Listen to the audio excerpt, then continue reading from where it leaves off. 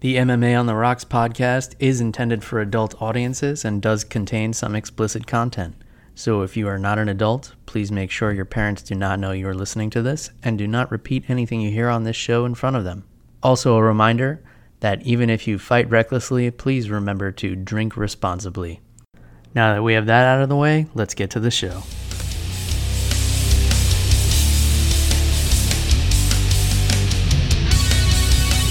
Welcome to MMA on the Rocks. My name is Bill Welter. You are listening to episode 192 of the podcast, or you're joining us live on Facebook or YouTube.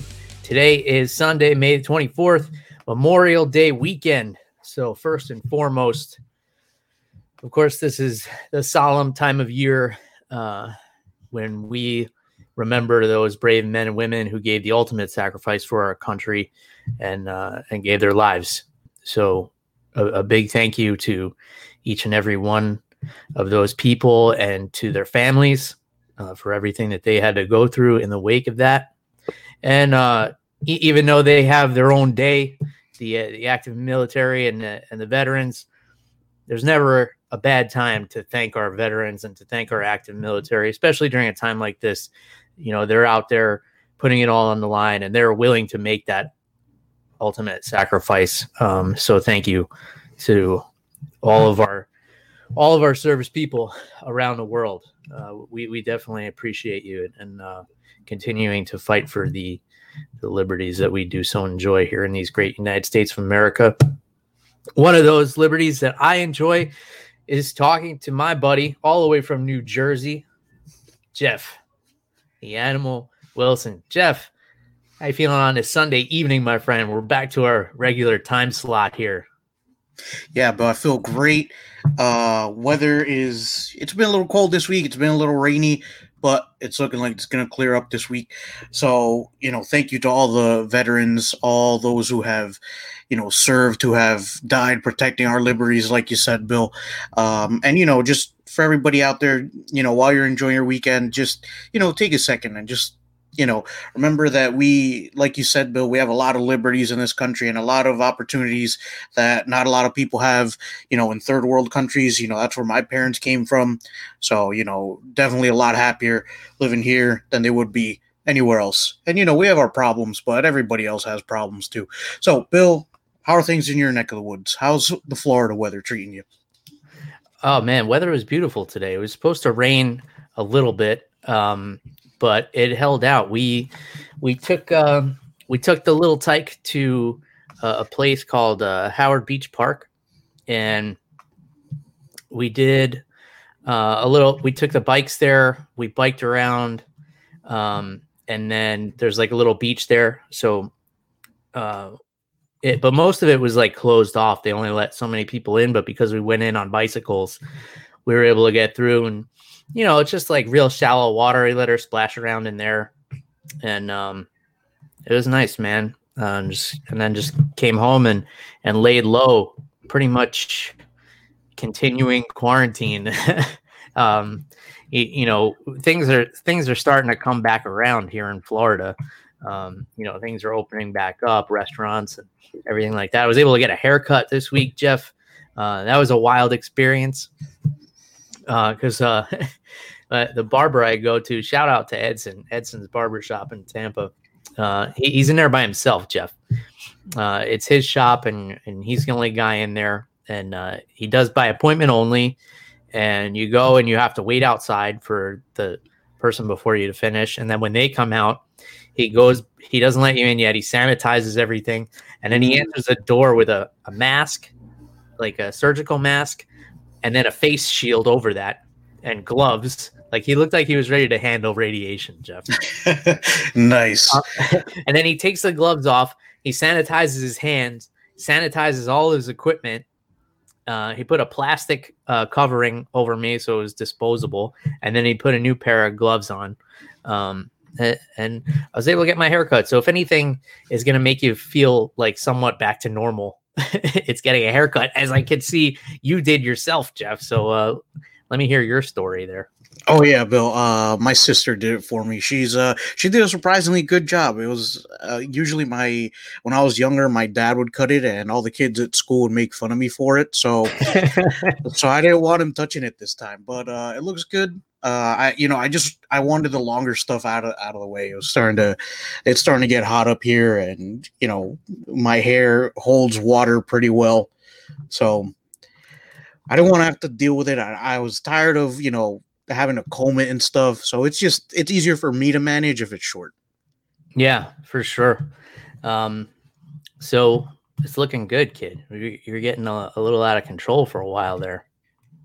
Yeah, I lost the plot for a sec, Bill, but we're back. And Bill, what do we got going on? Oh man, so much. So we got fight night coming up and on Saturday night. And I'm so excited because my buddy Billy Quarantillo, was just added to this card last week after we did last week's episode. So we didn't have time to discuss it yet. I had an opportunity to chat with him a little bit. He's really excited. He's looking good. He's looking shredded. He definitely didn't put on the COVID-19 like some of the rest of us did. Yeah, he's looking good, man. He stayed disciplined with his diet. I think he was just itching, staying ready just in case. So huge news for him. I know he's been working out hard during this quarantine, and hopefully it pays off for him. And let's just lead off with that because he's fighting Spike Carlisle, who they call him. What do they call him? The ginger, the alpha ginger. He's a wild character, Jeff. I don't know if you've seen him fight before. Coming off he was a LXF featherweight champion, I believe, or LFA, one of those. And in his UFC debut, knocked out Alon Cruz in the first round. Real explosive guy. And his only hope with Billy is to try and knock him out quick, because you don't want to go into deep waters with Billy Q, because he'll drown you there every single time. He is relentless. He fights at such a relentless pace. He never takes his foot off the gas. And the only way to beat him is to put him out, put his lights out, because otherwise he will not stop. The kid's an absolute machine. So I'm super excited to see my buddy Billy get back in there. That's going to be UFC on ESPN 9 Saturday night, which is going to take place at the UFC Apex, which is Billy's house. He fought on the Ultimate Fighter. He fought on the Contender Series, so he's familiar with that environment. And Spike is an exciting fighter too. So this one's going to be fireworks, Jeff. Yeah, dude, I'm excited to see Billy Quarantino in there again. I just remember how exciting his UFC debut was, and I remember just being so impressed with his cardio and being able to keep that pace for 3 rounds. So, Bill, I'm excited for this fight, and I think Spike Carlisle is going to have his hands full here, dude. That's an understatement. And this is also going to be a catch weight for the record, because I guess Spike has a little quarantine weight that he put on, and he said he wouldn't be able to make the 145-pound limit, so they agreed to make it 150 pounds ahead of time. And that's a respectable thing, to ask for the catch weight as opposed to just missing weight and participating in the sanctioned cheating. Now, if you ask for the catch weight and you still miss weight, that's a dick move. I can't be on board with that. But, he wants a couple extra pounds, and Billy's okay with it. So that's where it's going to be. Our buddy Mark joining the show all the way from Australia. What's up, Mark? Let's look at the headliner of this card, Jeff. Tyron Woodley and Gilbert Burns, man. This is a fight that's not getting nearly enough attention. This is a phenomenal fight. Tyron Woodley, one of the best welterweights of all time, and Gilbert Burns, just one of the, in my opinion, I've been saying this every time we talk about Gilbert Burns, one of the most underrated combat sports athletes on the planet. The guy is so game for anything. Oh, you gotta fight on, 4 hours notice, give me a call. I'm there. Oh, you got a grappling tournament. You got Abu Dhabi tomorrow. All right, put me on a plane. I'm coming. And then does well and is competitive. And he's super hungry. He's never been in the position that Woodley has been in before as a champion or fighting for a championship. And that's where he wants to get. Woodley wants to get back there. But are we going to see a motivated Woodley? He's got a bunch of other things going on. The rap career and the radio show and broadcasting. He's got his hands in a lot of things. I don't doubt that he's training hard. I would never doubt that about Tyron Woodley. It's just, he's been to the top of the mountain. He knows what it takes to get back there. Is he motivated enough to do that? If so, this is going to be an incredible fight. I would give, obviously, the wrestling advantage to Woodley. The overall grappling advantage you would have to give to Gilbert Burns, because Woodley is a black belt under Dean Thomas, but Gilbert Burns is an elite black belt in Brazilian Jiu-Jitsu. I mean, we saw him not only survive against Damian Maia, but get back up to his feet and then crack him. Punching power I'd have to give to Woodley, but you don't want to take too many shots from Gilbert Burns either. And I would give Tyron the speed advantage as well. But it's not like they're huge advantages, Jeff. Like this, they're pretty close. I'd say in everything except the wrestling, Tyron's going to have a big advantage with the wrestling. So if he doesn't want it to go to the ground, it won't. Because he's also a master of controlling distance. I'm really excited for this fight, Jeff. If you can't tell, give me your thoughts. No, I'm excited too, and I love this matchup. I think that they're both very well-rounded. They do everything really well, and I think I agree with you 100%. I think that the advantages that Tyron Woodley has, they're only slight advantages, except in the wrestling department. Was he an All-American in college? I forget, Tyron Woodley. I do believe he was an All-American at Missouri. Yeah, so there you go. With the exception of the wrestling, I think everything's pretty much even. And, they both bring a lot of power. So whether it's standing up or if it goes to the ground, I think this is going to be a really exciting matchup. And I'm curious to see how Tyron Woodley approaches being in the octagon again. It's been a while. He's coming off that huge loss to Kamaru Usman, who basically ragdolled him and was able to control every aspect of that fight. So I'm really, really excited to see how he bounces back from this. Yeah, and the other thing about it too is you have other fighters who are coming on this card who have been on the Contender Series and have fought in this environment. Tyron Woodley's all of his last fights have been championship fights. In front of huge crowds for pay-per-view, main event, all the lights, all the cameras on him. It'll be interesting to see how he does in this environment. I don't know how much it really is a factor for some of these guys. A lot of people thought, maybe that kind of hindered Tony Ferguson because he feeds off of that crowd energy and things like that. But, consider that Woodley's been fighting on the biggest stage for his last 8 fights or so. I can't do the math off the top of my head, but Gilbert Burns, on the other hand, he's grappled in front of 15 people in the last year. Yeah. So maybe if you think about that, maybe Gilbert has a little bit of an edge there. Yeah, definitely. And that's always kind of stuck in the back of my head because I remember when Shayna Baszler was on The Ultimate Fighter season, where Ronda Rousey and Miesha Tate were coaches, and she spoke a little bit to that, where she couldn't get used to not having a crowd there, and that's why she felt like she didn't do as well as she could have. So that's a factor as well. So I'm curious to see how Woodley deals with that. Gilbert Burns, like you said, dude, between his bout at Submission Underground and his last couple of fights, he's probably had, like you said, 15, 20 fans tops. So I think it's going to be super, super interesting.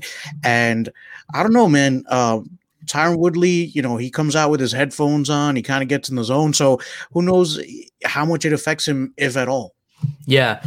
For some of these guys, especially high level guys, they're used to sparring in the gym, and they have sparring brought in for them, and they're just fighting in front of their coaches, and maybe the coaches of of the other fighter that's brought in for sparring. So, maybe they just treat it like a gym session where they're going extra hard. Who knows? I mean, like anything else, I'm sure every fighter has like their own tricks for getting in the right headspace to get in there and do this. Audience, no audience. For most of them, it probably doesn't matter. Except for like real showmen, like a Conor McGregor would probably not enjoy fighting in this environment without the audience and stuff like that. Speaking of Conor, I never really bring up any of his antics if it doesn't have to do with him fighting in the immediate future, Jeff. But I just find it hilarious because so many people hate this guy, right? And that's like just a marker of fame. He's done a lot of shitty things, but even if he didn't, like, people would hate him just because he's famous.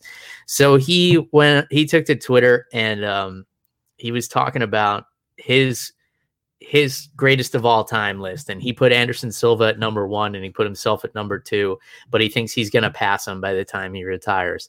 And people were up in arms about this, Jeff. And what I don't get is when people don't understand, when they tweet his name and put his name on Instagram, that's helping him.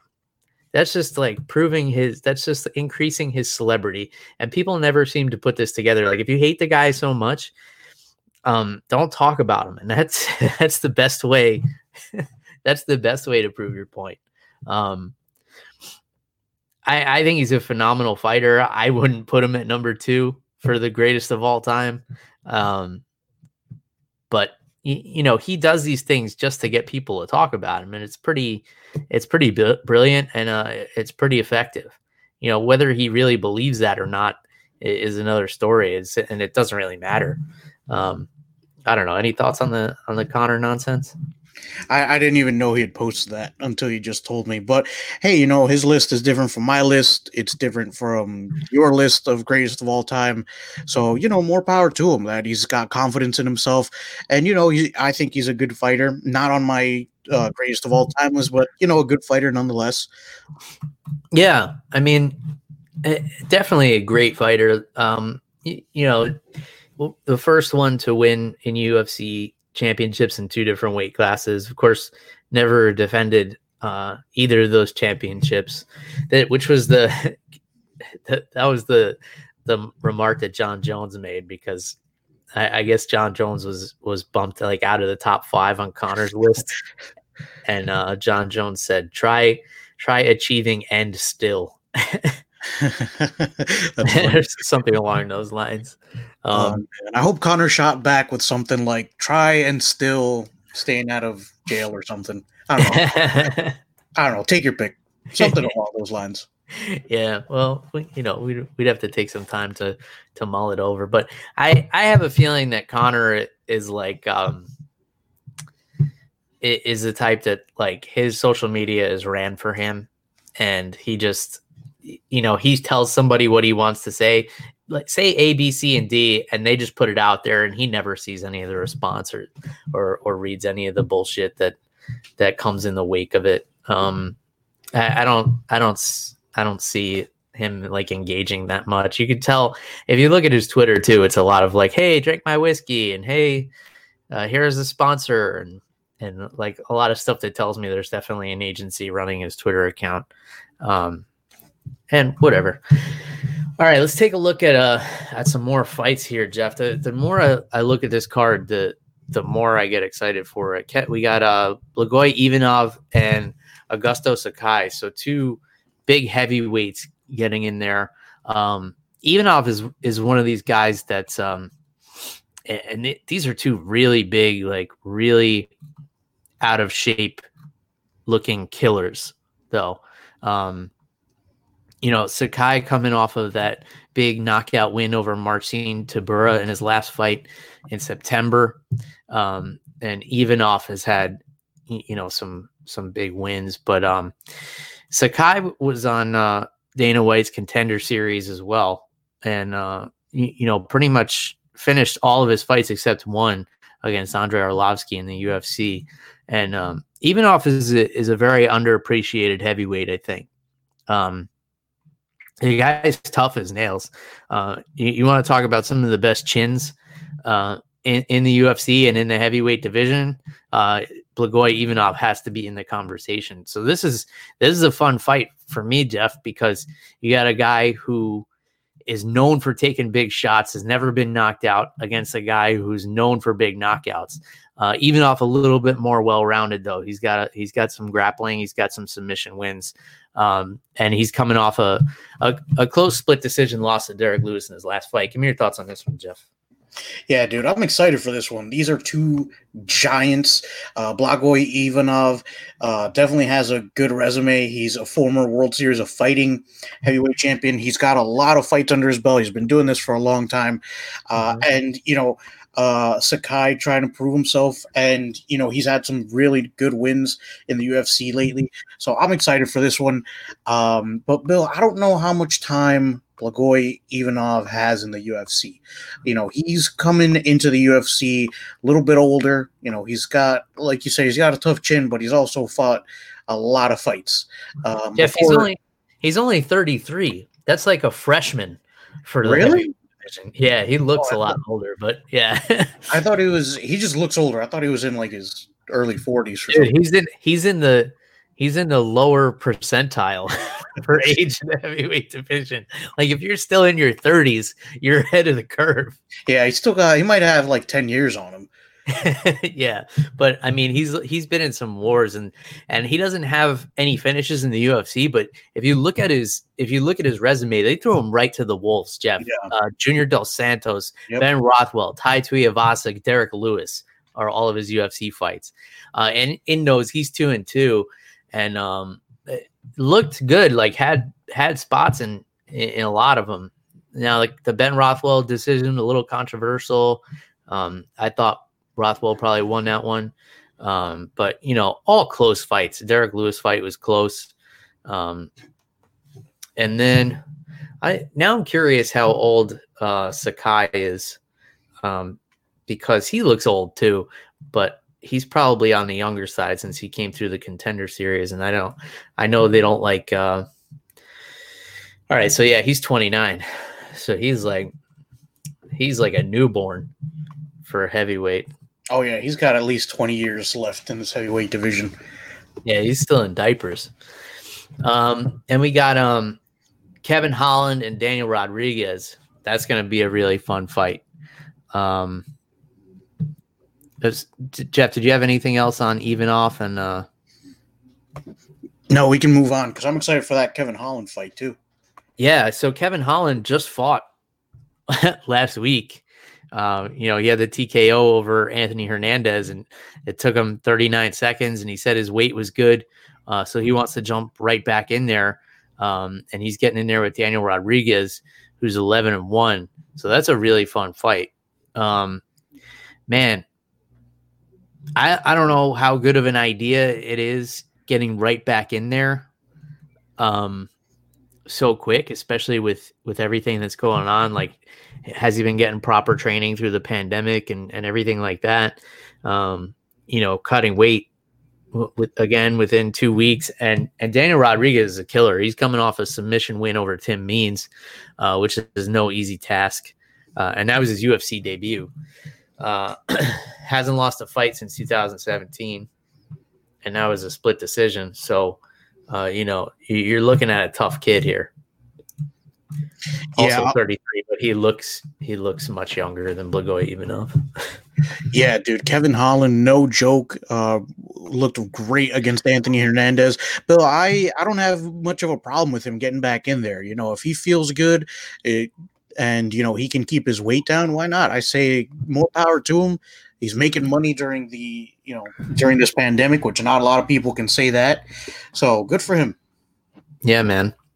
And then we have two more Contender Series fighters. We have Roosevelt Roberts and Brock Weaver. So Brock Weaver's last fight, very controversial against Rodrigo Vargas. He got hit with that illegal knee and subsequently won the fight by disqualification. He wasn't able to continue. And it was a fun fight up to that point. It was really unfortunate that it had to end that way. But yeah, Brock Weaver looked like an absolute animal on the Contender Series, and Roosevelt Roberts has been on quite a tear as well. He's 9-1, really tough guy who came through the Contender Series as well, I believe. Yes, he did. It was season 2, episode 7, and he is currently 3-1 in the UFC. His only lost to Vince Pichel. So, yeah. So, Bill, I'm excited for that one. Both of these guys pretty well rounded, and we'll see how Brock Weaver bounces back. Bill, a couple people thought, it wasn't the best way to win. And Bill, shout out to Claudia Bojo, who's the producer of the show.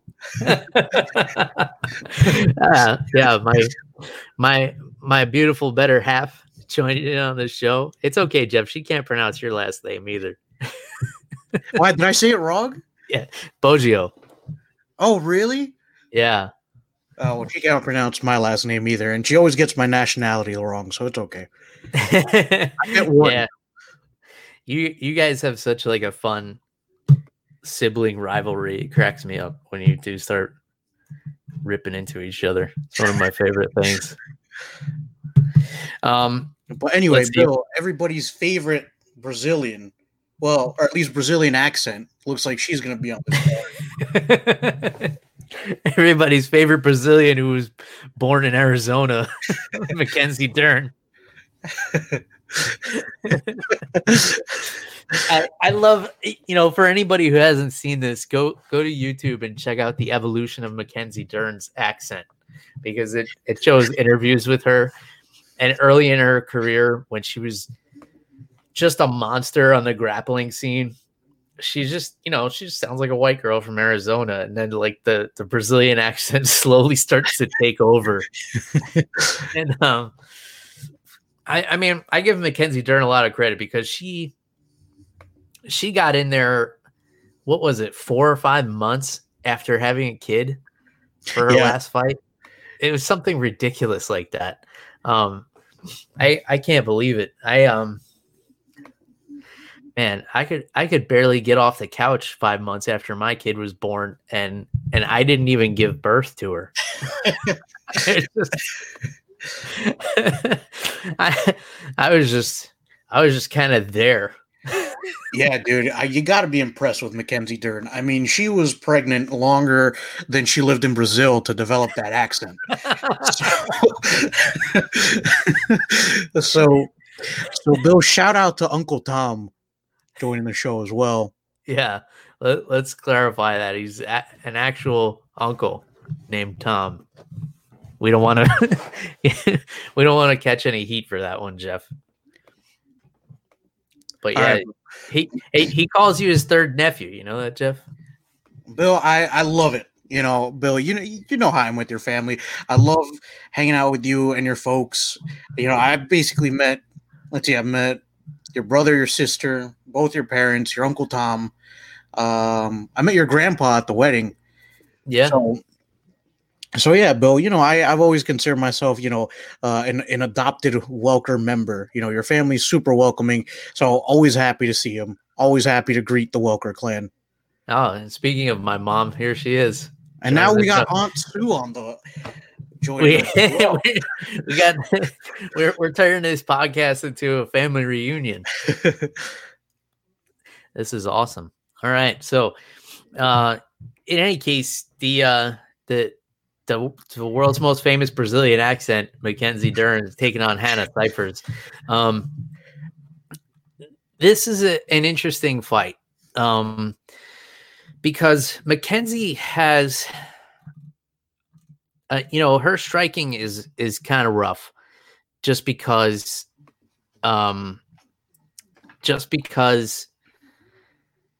she hasn't been doing it very long, but she's not afraid to throw anything because she doesn't care if the fight goes to the ground. And Hannah Cifers coming off the TKO loss to Angela Hill in her last fight. She's kind of been hot and cold as of late. Her last big win was in August against Jodie Esquibel. Interesting fight. Hannah Cifers has an advantage on the feet. If it goes to the ground, I imagine she's going to be in trouble. But if she can get her hands on Mackenzie on the feet, then it's going to be a rough night. Yeah, definitely an uphill battle for Hannah Cifers if it goes to the ground. Her best chance is staying on the feet because, like you said, Mackenzie Dern is still developing that striking. But, dude, so shout out to Mark Fellows, too. Hi, Mark. The podcast, it's for everybody. Mark, we're here for all you guys during quarter. We're all family. You're part of the family now, too, Mark. Yeah, you're our Australian cousin. So the answer is yes. Yes, the podcast is for family. This is a family show. All right, what do we got? Another really good female fight here. We got Caitlin Chookagian, coming off of that loss in the championship fight to Valentina Shevchenko, and I guess she's going to try and avenge it by fighting her sister. So, she took that TKO loss to Valentina. She was never really in that fight. Just got kind of overwhelmed there. But maybe she'll have a better shot against Valentina Shevchenko. We're going to find out on Saturday. Oh, Antonina. Sorry. Valentina is the one she just fought. Yeah, I don't know about that, Bill. I mean, Antonina Shevchenko, we don't hear a lot about her, but she's a very decorated martial artist as well. A lot of championships in Muay Thai and, just as talented a striker as her sister. Bill, and I know the answer to this probably is no, but Bill, would you ever see a sister versus sister fight for that 125-pound championship? I think it would be awesome. I mean, if any siblings are going to fight each other professionally, I feel like these two would be the ones that would actually do it. Like I couldn't see like the Diaz brothers fighting each other, especially because they're different weight classes. Maybe Douglas and Diego Lima would fight each other. I can see that. Or the Pitbull brothers. Those guys are fucking animals. Yeah, I totally could see them fighting each other. That might be their training sessions, just to fight each other. Yeah. I mean, there's something to be said about that. Historically, fighters who have siblings roughly the same age who also fight, it pushes them. And that goes for wrestling as well. Wrestlers who have twin brothers always crush it because they have somebody to train with who's like their same size and weight. Like Matt Hughes had a twin brother that he wrestled with growing up. There were actually two sets of twins that came through the Penn State wrestling program in recent years. And those guys, like all four of them were all Americans every year. I think the last name's escaping me. Silversteins, something like that. But yeah, because like they get home from wrestling practice and it's like, all right, whoever gets taken down in the backyard has to do the dishes. So they just keep wrestling, and then they just become phenomenal wrestlers. We got Klidson Abreu and Jamal Hill. That's going to be a fun fight. Tim Elliott and Brandon Royval. I'm not familiar with Brandon, but we know Tim Elliott always puts on exciting fights. Casey Kenny against Luis Smoka and Chris Gutierrez against Vince Morales. What's jumping out to you, Jeff? Bill, I'm loving that Tim Elliott fight. I think he could breathe some new life into this flyweight division, Bill, which for some reason I always have to say because either Demetrius Johnson either clean out the division or we don't have a champion, which is the current case. So I'm really hoping Tim Elliott can put on a performance that, catches Dana White's eye. We talked about how Tim Elliott essentially one of the few guys to maybe win a round against Demetrius Johnson in the flyweight division, except for Henry Cejudo, of course. But, I just remember that performance and, seeing how much he had changed and evolved from his first stint in the UFC. So, I'm really hoping that Tim Elliott can shine here. Yeah. Well, it looks like a tough kid he's going up against Brandon Royval. His nickname is Raw Dog. I imagine there's only one way to obtain a nickname like that. I certainly hope it means that he spars without taping his hands first or something. That's the only way this works out, Bill. Let's hope it's not the traditional definition of Raw Dog, especially now that I know my daughter's watching this show. She's only 2, but like she's pretty with it. We don't need it. We don't need her to hear old dad talking about things like that. But yeah, it looks like this is going to be his UFC debut. Comes fighting out of Englewood, Colorado, and fought over in LFA for a while. Looks like he had a lot of fights over there, actually. So UFC debut, big task taking on Tim Elliott. And yeah, you're mentioning the saving of the flyweight division. So they just announced that Joseph Benavidez is going to fight Figueiredo for the vacant title. Again? And man, it's not looking good for this division, Jeff, because this is going to be a rematch in which, Benavidez got smoked by Figueiredo, who didn't make weight.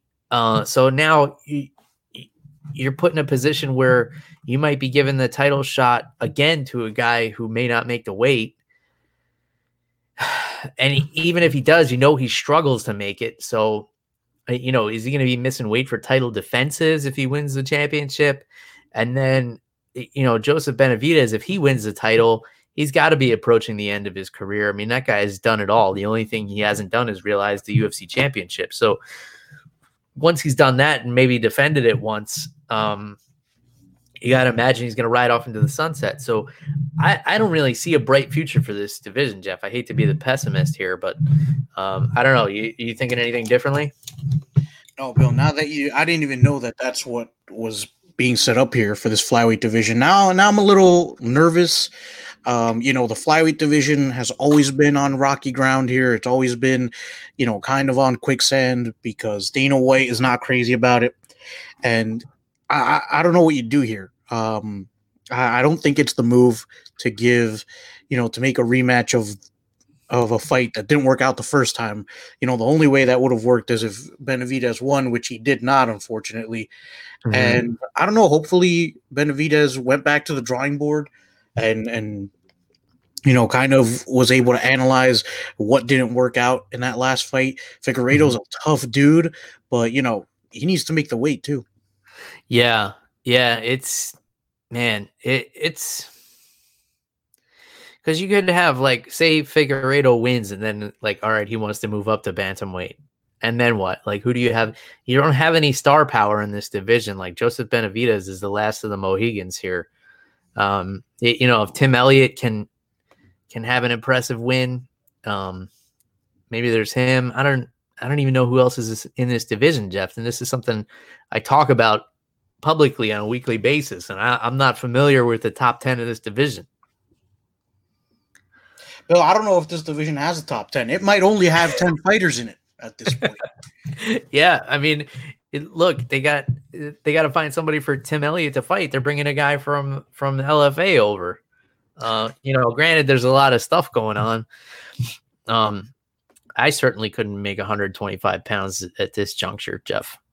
So that's probably why they haven't been calling me.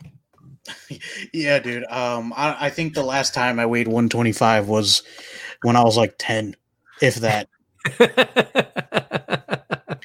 But Bill, quick question for you. Where is this card taking place? Is it still in Florida?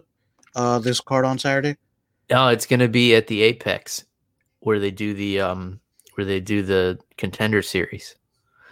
So I imagine there's going to be a little bit more noise in there. I don't know if they're going to do something to separate the commentary, because that was an issue where they said the fighters could hear the commentary, which means the judges could hear the commentary. But I know at the Apex, they have a separate booth for the commentary team, where they used to do the Snoop Dogg and Uriah Faber broadcast. So maybe they'll put them up there. A lot of people were saying maybe the judges were influenced by being able to hear the commentary, because some of the fighters came out and said thanking Daniel Cormier for the advice in the middle of the fight because they heard, oh, they should do this, they should circle this way, or they should step out. And I think it was Carla Esparza was like, I started listening to him, and because why wouldn't you listen to Daniel Cormier, two division champion, Olympic level wrestler, good person to have as a bonus corner, man. But yeah, I don't know. I mean, I guess you got to put the commentary team somewhere else where like the judges can't hear them and stuff like that. Yeah, I think that's their only option here. But I don't know how that booth thing is going to work out at the Apex. If we're practicing social distancing and everything. Yeah, I say put them out in the crowd. Nobody's sitting there anyway. I like where Joe Rogan kind of commented on that at one of them, because they had them at tables that were spread apart, but then they do the intro for like, hey, you should come by the pay-per-view, and Joe Rogan's like, we all have to sit far apart, but we're all standing right next to each other now. Oh man, yeah, I remember that, and just cracking up at that. And again, why are they standing so close to each other? And it was only whenever like in between fights, when they were talking about the upcoming fight, they would all stand near each other. So it's what are we even doing this for? Yeah.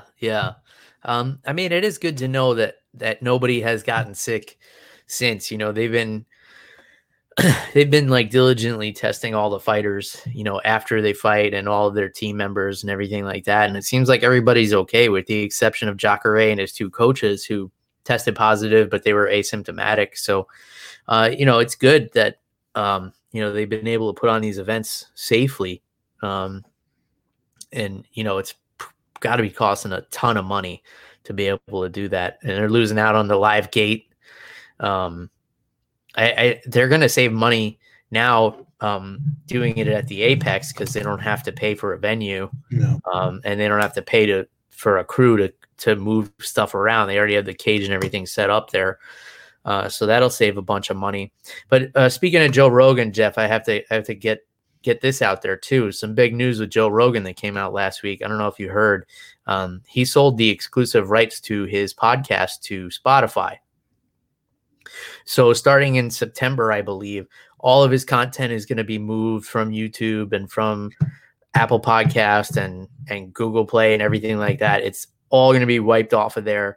And the only place you'll be able to hear is on Spotify. And I think he did 4 years for $100 million, Jeff, which is so phenomenal. I don't know Joe, and he doesn't know me from anybody else, but I was so happy for him when I heard this news. And then, of course, people are upset because, people want to hate on everything. And they're like, well, I like to listen to my podcasts on Apple Podcasts. Like, dude, this guy had the opportunity to make sure his kids and his kids' are set for life with money. And, $100 million, that's generational wealth right there. For a kid who grew up like pretty poor in Boston to be able to make what he has out of himself and get to this point in his career, I thought it's incredible. And it shows that the sky is the limit for doing stuff like this. You and I do this for fun. But it's really awesome to see somebody who essentially does the same thing as us and achieve that level of success for themselves. And I think it's awesome. So great for him. It's going to be interesting to see how it works out. Like Spotify is going to be adding video, I guess, and we don't know how that's going to look. But Joe was frustrated with YouTube because they were censoring him and they were taking some of his content down. And he's like, what the fuck? I'm one of the biggest revenue generators for you guys. I do this on my own, so I can't be edited on my own, on my own company for this reason, so I can do it my way. And you guys are editing my stuff. So I don't know. Have you heard about this, Jeff? Yeah, and dude, I'm happy for Joe Rogan. I've been a fan of his for years, through Fear Factor and his stand-up. I love his stand-up. I think he's hilarious. So, good for Joe Rogan, dude. Like you said, he's set, his family's set for life. And for those of you complaining, I mean, Spotify is free. Sure, you have ads, but I'm not going to complain about that. I use Spotify basically every day to listen to other podcasts, music. I have a whole bunch of playlists on there, and I recommend Spotify to everybody. MMA on the Rocks is on Spotify. Indeed, it is. So, dude, if they wanted to pay me, a fraction of that, I would sell all the rights. You could take me off everywhere. You could take me off the whole internet. How about $1 million? I won't broadcast anywhere. You pay me to stop doing this. Yeah, dude. Good for Joe Rogan, man. Like you said, successful guy. And Joe Rogan's just an interesting dude. Sometimes he says stupid things, but so does everybody else. And, to add to what you were saying, everybody is going to complain about everything. Whether Joe Rogan does it or he doesn't do it, people are going to complain. So I figure, go for it. Yeah. And then, even like us, we talk for an hour a week and we say stupid shit all the time. So imagine if you're doing 3-hour podcasts, 4 days a week. Obviously, you're going to say some stupid shit. And there's millions of people out there just hanging on your every word, waiting for you to make a mistake so they can cut up the clip and make you look like an asshole. I could only hope to reach that level of success where people do that with me, Jeff, where they take dumb things I say and do cut up like a bloopers reel for me. I'll be like, if I ever see that somewhere, I'll be like, wow, I made it. Oh, absolutely, man. Dude, the only issue that I have with the Joe Rogan podcast is Brendan Schaub. I feel like he adds nothing to that show. But other than that, it's an awesome show. Yeah. Well, you have your gripes with Brendan Schaub for personal reasons, I think. But I just don't think he's funny, Bill. I think it has to do with his past relationships. Bill, if that were the case, I would hate Travis Brown too. All right. Well, I don't hate him. I just don't like him that much. But what if Travis Brown started doing stand-up comedy and started appearing on Joe Rogan all the time? It depends. He's got to be funny. I don't think Brendan Riddle Schaub, me that, Jeff. He has to be funny. I just don't think Brendan Schaub is funny. I've listened to his stand-up, and I had to turn it off. Yeah. I couldn't do it. I went to see him live here in Tampa, and, he tries. It's like, that's all I can say about him. He tries. You can tell he put a lot of time into it. Yeah, I couldn't compare him to anything. So, in any case, I'm a big fan of Joe Rogan as well. I don't listen to his podcast as much anymore, but he's definitely a big reason, why we kind of started this, free form conversation format. Because I always enjoyed this style of podcast as opposed to the type that's like produced and music added to it and everything like that. And, there are some that I enjoy, including MMA True Fan, which I've just gotten into. I'm going to give a little plug for those guys because we have one of the producers coming on the show real soon. If you guys are into like real storytelling, documentary style podcasts, MMA True Fan, it's TRUFAN. Excellent podcast. They do like real storytelling style about MMA legends like Mark Coleman and Kevin Randleman. And, I've been following this sport for a long time, Jeff, and they were throwing some facts in there and some backstory information that I had no idea about. And it's really well done. So I'm looking forward to talking to those guys on the show real soon, but check that out. If you guys want to get a couple episodes under your belt before we have the producer come on the show. Yeah, man. So we got some fun stuff coming up. The other thing I want to plug real quick is it was just announced a few hours ago. My buddy and friend of the show, Matt Steamroller Frivola, is going to be fighting next month, June 20th, UFC Fight Night 173 against Frank Camacho. And Jeff, there's no way this fight isn't fucking fireworks. Steamroller has never been in a boring fight. He just doesn't know how. And we all know Camacho is one of these guys that goes in there and he's looking to knock you out. And if he gets knocked out in the process, like, that's the way it goes. And, always exciting. So that I'm really looking forward to that fight. And I was so excited when it got announced today. And I messaged Steamroller right away. And yeah, man, that's going to be a fun one. Yeah, I'm excited for that one, dude. Matt Frevola, just a tough dude, cardio for days, trains with Ray Longo, so his jiu-jitsu and his wrestling are top-notch. And Frank Camacho, tough dude. He's not going to stop unless somebody stops him. So this is definitely going to be a good fight for that June card, which the headliner is Nunes versus Felicia Spencer. And we can talk a little bit more about that one next week, but that's looking like a good card too. Yeah. Frank Camacho has been around a long time, man. Fought Neil Magny as an amateur. Or no. It wasn't an amateur fight. Sorry. It was on The Ultimate Fighter. So it counted as an exhibition. But yeah, Camacho's been around since 2005. Oh, wow. He's been doing this a long time. Yeah. Yeah. It's a long time, Jeff. I was still in college in 2005, and I was in college a long ass time ago. Yeah, but I'm not going to tell you where I was in 2005 because that'll make you feel old. You're in like third grade? Yeah. I was finishing up middle school, yeah. Oh, shit. Oh, all right. That's not... Yeah, so I was in 7th grade, Bill.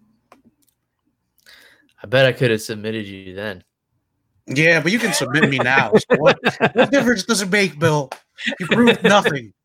I just had to throw it out there that I would beat up a middle schooler when I was in college. I don't know though, Jeff. If you were 125 pounds at 10 years old, I don't know if I would have tangoed with you at the end of middle school. I mean, it wouldn't have been easy, but I'm sure you would have found the way. I'm wily, Jeff. I haven't been cheating the social distancing and getting any grappling, and as I know plenty of people who have been. Yeah. We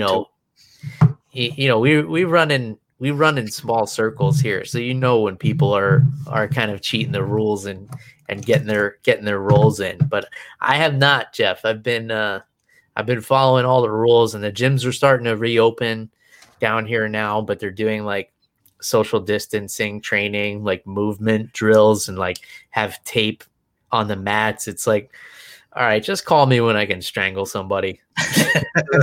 Yeah, dude, I'm all for it. I'm all for waiting it out until, I can get my hands on somebody. But Bill, up here, we're starting to open things up slowly as well. This weekend, the parks are opening up, and it was limited to 10 people before. They're pushing that up to 25 now. But still, we got to do the social distancing thing. I kind of didn't go out this weekend just because it was raining all day yesterday, and today it looked like it was going to rain. And unfortunately, the park by my house, I told you this last week, they had to close it because there were people just getting rowdy and not following the rules, and then yelling at sheriffs when they came to break everything up. So stay classy, New Jersey. Yeah. So that's a very Jersey thing to happen. So I figured I should just stay home for a little while longer. Yeah, that was happening before there were any pandemics. That's just how it goes. But yeah, I'm a fan of the social distancing, Jeff. I hope they leave all the stickers on the floor of the supermarket and people don't, so nobody's like breathing down your neck when you're trying to, pay for your groceries and stuff. And like, I'm a fan of all this. I practiced all this stuff before there was ever a worldwide virus on the loose. So I'm cool with it. And if I don't have to go to a toddler birthday party for a while, I know I've talked about this before, but I will be totally content. If you guys have been wondering what I've been sipping on here while we've been talking, might as well put that out in the open. I've got some Old Forester bourbon, 86 proof. So they make this in an 86, and they also make 100. I like the 86 just because it's like a comfortable sip. You know, it doesn't have too much sting, and you can sip on it for a while and you know, not be falling on the floor, which is the way I like to do things too. This is one of my go-tos, Jeff. I always have a bottle of this in my bar. Ever since I discovered the Old Forester, it's been like, when I don't know what I want to pour, this is what I grab. It's the Old Forester. It's become the wife's favorite as well. And she's always like, you know, pour me some whiskey. And then I have to like play scientist when she's like, oh, I don't like this one. This one's too smoky. Or this one's too sweet. So like I have to narrow down like what she likes, because she'll never remember the name of anything. But I figured out that she does like the Old Forester. It's you know, it's kind of rich, a little on the sweet side for a bourbon, which is nice. No burn. You could drink this neat easily, and you don't need any ice. You know, even the missus doesn't need it with ice, but she just prefers it that way. But you know, she'll drink it neat. It's a real smooth bourbon. And then they have like all their specialty lines. Like they have the Prohibition edition. They have their original batch recipe. But you can grab like the 750 of the 86 proof for like $20. So this is definitely like a great value. I usually have like a big handle of it that you can get for like 30 something bucks, maybe $35. I usually have that in the bar, but the last time I went to the liquor store, they didn't have it in stock. So I just got one of the little guys here. But I always have it on hand. And then the specialty lines are a little more, you know, those go for anywhere from 45 to 65 a bottle. So, you know, those are like more special occasion bourbons, I guess. And Jeff, I know you've been staying away, so I don't have to ask if you've been sipping on anything interesting. I know you don't want to get all like Jack Nicholson in The Shining during quarantine. Yeah, dude. I mean, between reading and watching TV, I got to take it easy on that stuff. But Bill, I'm excited for these fight cards coming up. And like you said, I'm in the same boat. I don't really have a problem with social distancing. You know, it keeps the parents away from me, from my students. So, you know, it's like a nice little vacation, you know, not having to deal with parents who are unhappy with certain grades. Sorry to jump right to something else, Jeff, but my mom says you got to try snake venom beer. There's nothing like it. And I know, I don't know if she got hacked, because I know my mom doesn't drink beer. So somebody must be on her Facebook right now, and they're trolling me with my mom's account. But I don't even know what snake venom beer is. It doesn't sound like it's FDA approved. Yeah, probably not. You know what I had when I was in Japan, Jeff? I had the sake that they put it in the bottle with like a petrified snake, like a rattlesnake. So do they put formaldehyde in there or something? No, it's just the alcohol. And it was pretty disgusting. Like I had to have a couple of drinks before I got the courage up to try it. And I did it just so I could say I did it. And, you know, I took a picture next to the bottle. Like they put the bottle on the bar for you. Did you keep the snake afterwards? No. Cause they just pour you like a little shot of it. You don't drink the whole bottle, but it was like a big rattlesnake, Jeff. It was like this, and it's like coiled up. I got to show you. Maybe I can put a picture here. Let's see. Rattlesnake sake. So can you cook with this stuff? How does it work?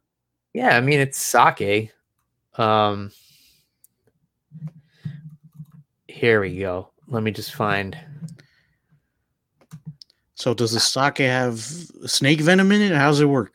No, I think they take the venom out. So it's I guess the alcohol preserves the snake. So their thing is it's supposed to be like for virility. They say, if you drink this stuff, you'll get somebody pregnant after. Here we go. So I don't know. Can you see this photo here? Yeah. So okay. Yeah. So you see they coil the snake up in there, and then some of them are like more like there's an art to it, I guess. Like they coil it up and they have the snake's mouth open so you can see the fangs, and it's like in attack mode. Yeah, they for those of you listening to the audio version, you might want to go over and look at the Facebook video or YouTube, or you could just Google Habushu, Habushu, and you'll see the pictures of what I'm talking about, the petrified snakes inside. It's like, I remember it was like spicy. It had like almost like a clove spiciness to it. And it was like a little fruity. Oh, look, here's one with a cobra. That's wild. I don't know if I would ever do it again. Like, it tasted good, but I just did it because I was like, well, I've never seen anything like this in my life. I have to try it. But let me have like 4 or 5 whiskeys first. Yeah. So that's that. Oh, that one's got 2 snakes in it. That's pretty cool. Yeah. They're all different. Like I said, there's like an art to it. So, they put the snakes in different poses. Oh, here's another cobra one. This one's kind of cool. Oh, wow. I mean, I would want to buy the bottle just to keep it because it looks cool. But, yeah. I wouldn't let it like hit the floor or anything. Yeah, imagine it shatters and then like the snake comes. You got a drunk ass snake. Yeah, you have a drunk king cobra coming at you. It's just slithering around your house. Well, I'm glad my mom brought up snake venom beer so I could take this trip down memory lane about the Habushu. But that was a fun trip, Jeff. I would love to go back to Japan someday. It would be a tough trip with the little one right now, maybe when she's a little bit older, but it was awesome. I got to go to UFC at the Saitama Super Arena, which was, that's like hallowed ground, Jeff, where they had like all legendary pride fights and stuff like that. It was an awesome experience. And Japan it's like being on another planet, man. It's everything's really different over there. It's super clean. Everybody's like really courteous and orderly. Like everybody follows the rules. There's like certain social rules that they do where like you always, if you're going down an escalator, you always stand on the right. So if somebody's in a hurry, they can run up and down the other side. When they get to the train platforms, they all line up in the order that they got there. So if you get there after somebody else, you stand behind them so they could get on the train first. It's definitely like the opposite of the way things are here. Bill, Japan sounds awesome. And it's the home of Pokemon. So that sounds like my type of country. I got to go to this Japan you speak of. Yeah, I mean, you'll be more likely to find the snake whiskey than you will to find Pokemon, because I don't think those are real things. I mean, I would just want to go to the Nintendo building and play Super Mario Bros. with the guys who made it. Yeah, they do have gosh, I can't remember the name of the neighborhood, but everything is like anime in the streets. Our buddy Serena De Jesus would love it. Or she's been there actually. But yeah, they have like the girls dress up as like the Harajuku girls, and like people are dressed up like anime characters, and there's like all fun like cartoony shops and things like that. It's an interesting place. When I stayed there, we stayed for a majority of the time in a neighborhood called Shibuya, which is a neighborhood in Tokyo. I don't know if you know this, Jeff, but Tokyo is just a big circle, right? And they have a train that goes in a circle through Tokyo. And there's different neighborhoods all throughout. And Shibuya is like, there's like a little quiet town. And then literally on the other side of the train tracks, it's like Times Square. It's like their version of Times Square. But then you go across the train tracks and it's like this little tiny suburb with like little shops. And Mark knows the name of the neighborhood. He's sharing it with us. Akihabara. Thank you, Mark. Yeah, man. I don't know. So we got some fun fights coming up. We got some cool guests in the near future. So that's going to be fun too. You got anything else you want to get off your chest here, Jeff? Yeah, now I want to go to Japan, and now that flights are super cheap, I can't even do it because there's a pandemic. So, yeah, those shops you mentioned would be open probably. Well, what you can do since the flights are cheap is book a flight now for, like 12 months from now. There's always that. Yeah, I could try it. And then if shit hits the fan again, you could always cancel it. Because they have pretty understanding, pretty forgiving cancellation policies right now due to the airlines. All right. Well, if you guys want to talk to us about some fights or some booze or anything else, you can always reach out to us on social media. You can get a hold of Jeff at @animal_Wilson on Twitter and Instagram. And you guys can get a hold of me at MMA on the Rocks pretty much everywhere. You can send me an email if you want, MMAonTheRocks@gmail.com. You can go to our website. We got some fun stuff there, MMA on the Rocks. We're going to be revamping that pretty soon. Make sure it's up to date with the new logo and everything like that. T-shirts going on sale soon. So I'll keep you guys up to date on that on the social media. Make sure you're following along. Make sure you have your notifications. If you want to catch the show live on YouTube or Facebook, turn the notifications on.